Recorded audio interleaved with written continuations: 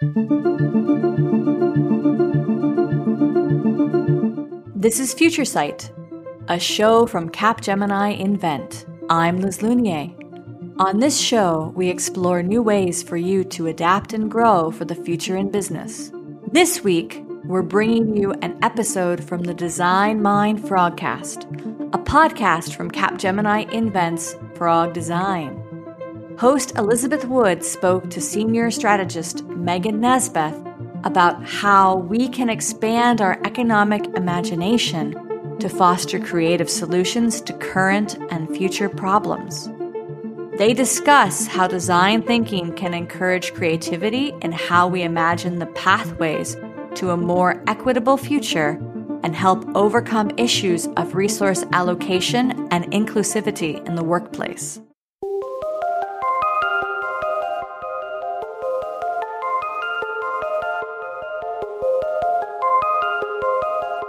Welcome to the Design Mind Frogcast. Each episode, we go behind the scenes to meet the people designing what's next in the world of products, services, and experiences, both here at Frog and far, far outside the pond.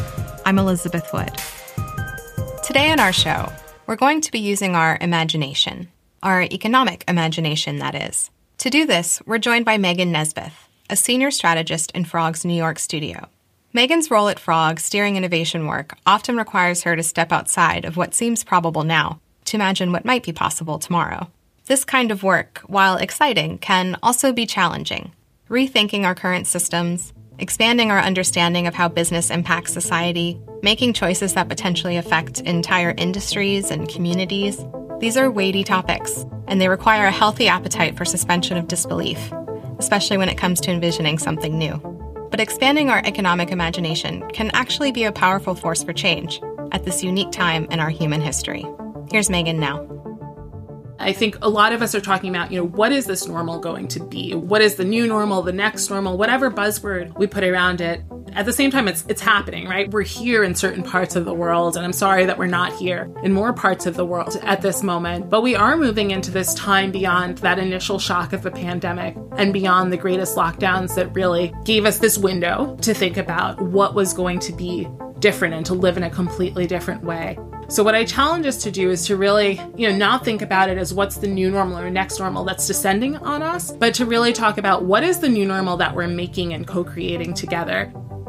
I'm Megan Nesbeth. I'm a senior strategist at Frog. I'm based out of our New York City studio, and I interned in the San Francisco studio back when I was starting out. And it's such a small detail, but I think I'm somebody who's really sensitive to place and sensitive to the way that you come into different organizations, kind of that memory of starting out. So it is kind of how I think about my time beginning at Frog with this specific kernel and this specific place, and a lot of how I think about, how I come into my work. I spent the last decade of my life bouncing around, moving every few months, whether for voluntary travel, a job opportunity, school, whatnot.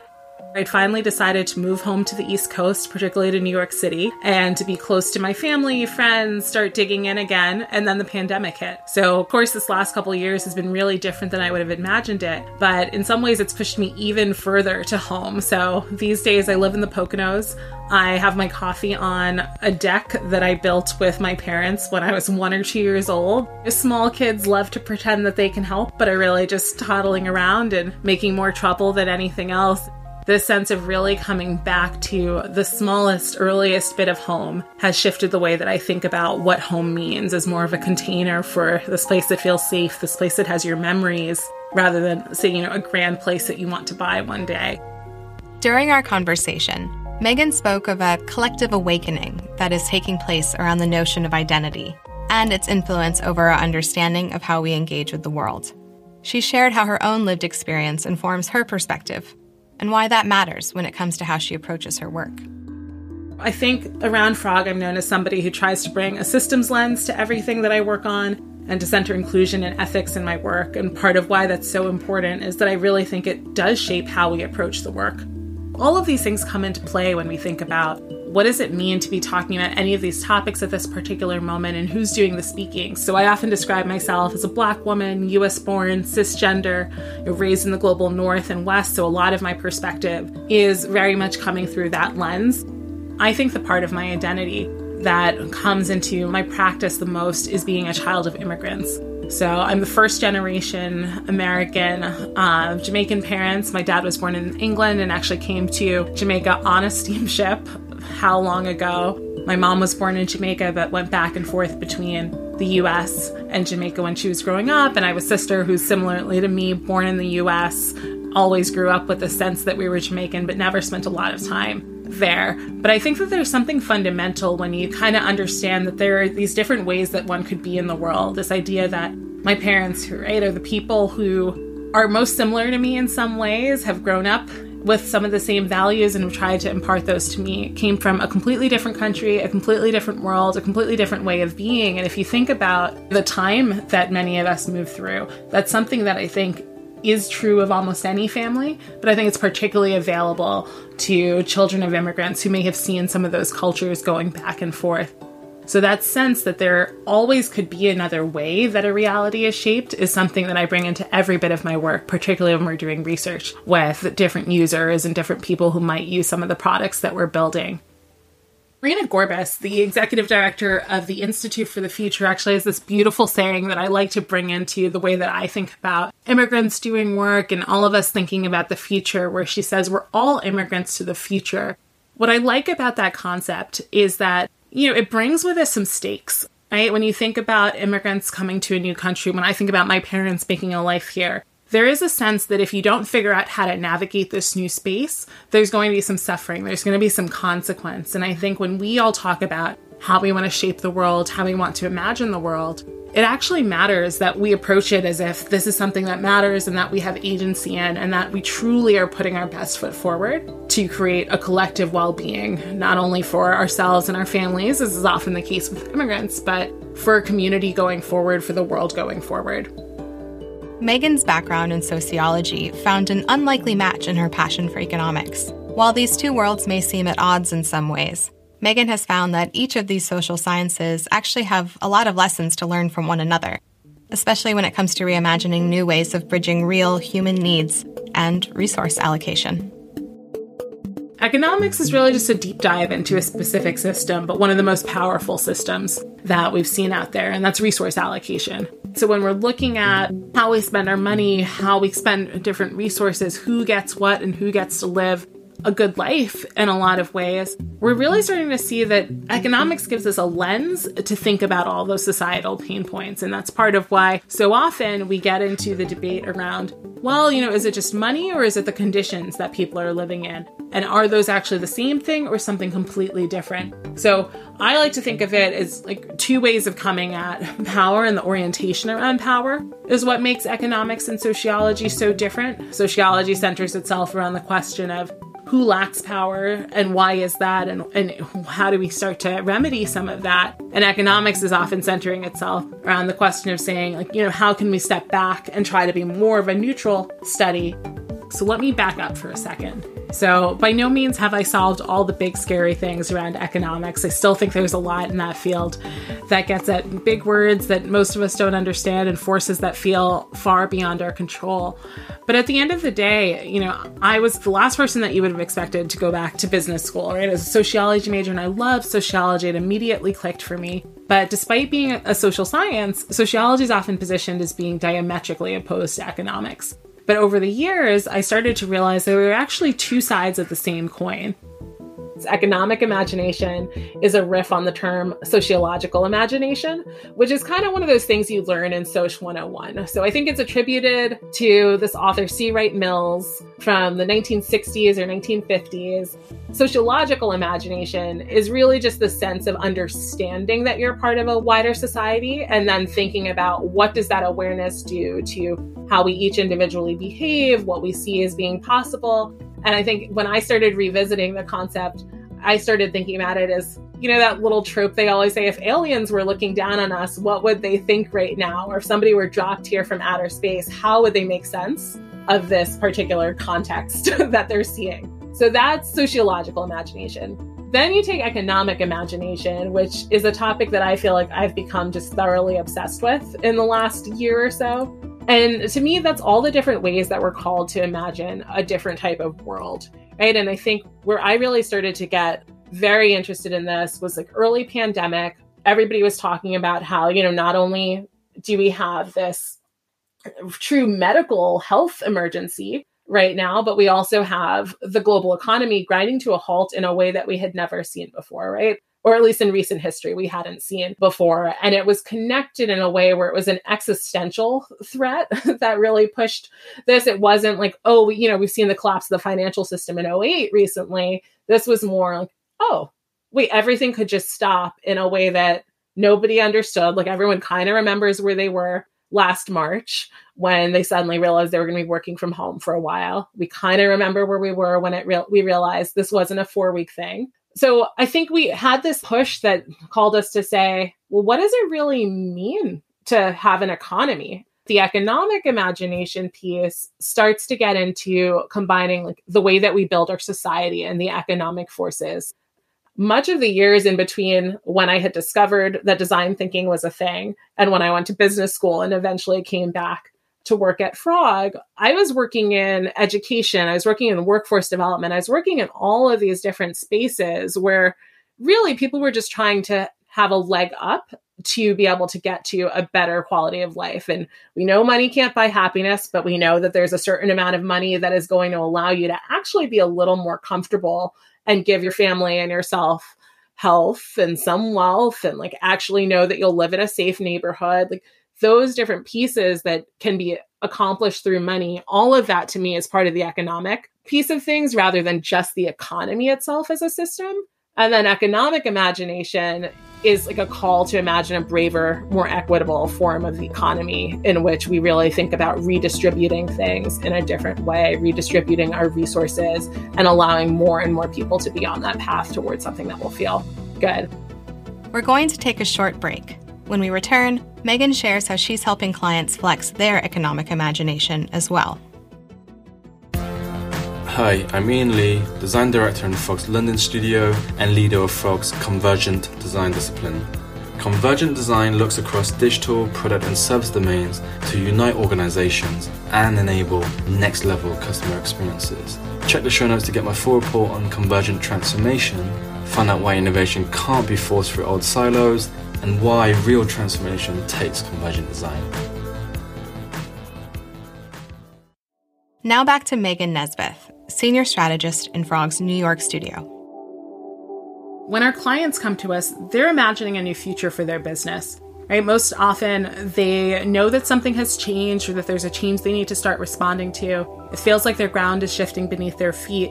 And there is a lot of fear in the room. And that's why I like to bring this idea of imagination in to say, let's, put down the fear for a second. We're going to recognize that it's always there. It's always in the room. We have to address it at some point, right? Because at the end of the day, people are fighting to keep their jobs, to keep their livelihood, to keep this idea that they've believed in for a really long time in the world.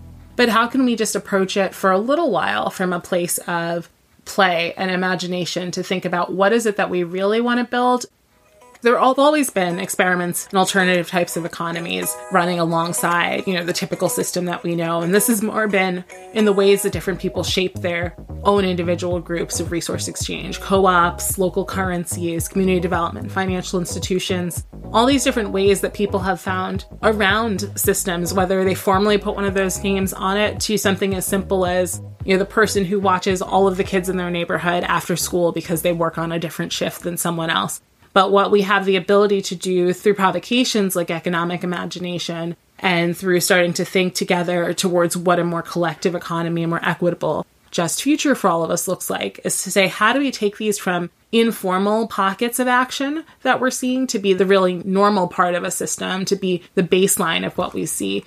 We can write rules and write laws that start to build that type of collective safety net in a way that's going to support a greater number of people. And I think it's as simple as being able to say, do we approach interactions from that shareholder perspective or do we approach them from that stakeholder perspective? And that's something we can look at the corporation level, but it's something that we can also look at in the ways that we design local communities, local governance on a regular basis. According to Megan, economic imagination requires us to explore the power dynamics that influence our decision-making as individuals, as organizations, and in society as a whole. If you know me, you know that I talk about diversity and inclusion a lot. So I advocate for it strongly, and a lot of people always think it's really about thinking about just who's in the room and not wanting to be the only of something in a room. But at the end of the day, I'm advocating for diversity on our teams and diversity in our rooms because I'm thinking about the bounds of the system.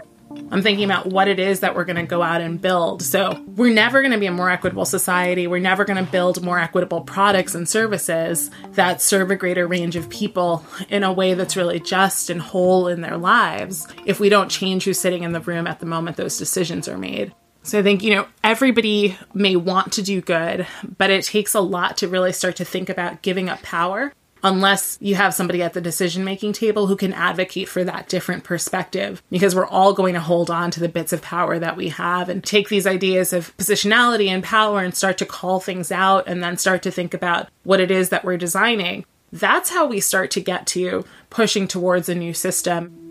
The other big piece of this is really thinking through what does it mean to be like the team that's in power and holding all of this space to be able to design for different communities. How do we make sure that community that we're designing for is as inclusive as possible?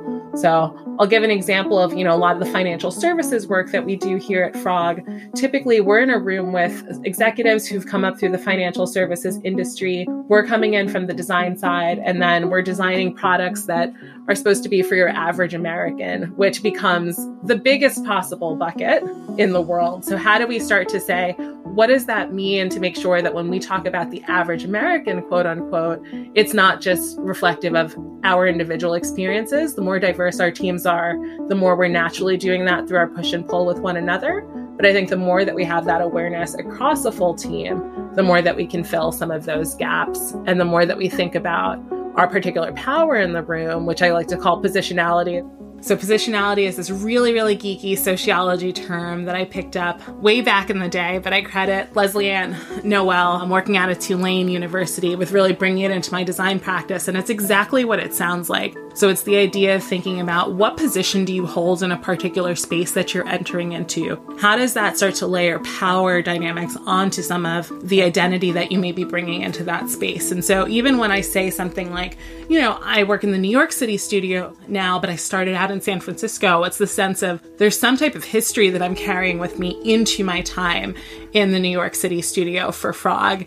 Similarly, we see this with a lot of our clients when we're thinking about what's the different dynamic if somebody has been at a company for 10 years versus somebody who's stepping into the room for the first time today, regardless of what title they have. So it's that position of how you relate to the space, how you relate to your identity in that particular space, how you relate to power in that environment, and then sometimes even relating to the specific topic that we might be taking on. I think this awakening around identity and what a role it plays in society is going to push us to a different type of product. And I'll give you an example. We were talking about some of the financial services work.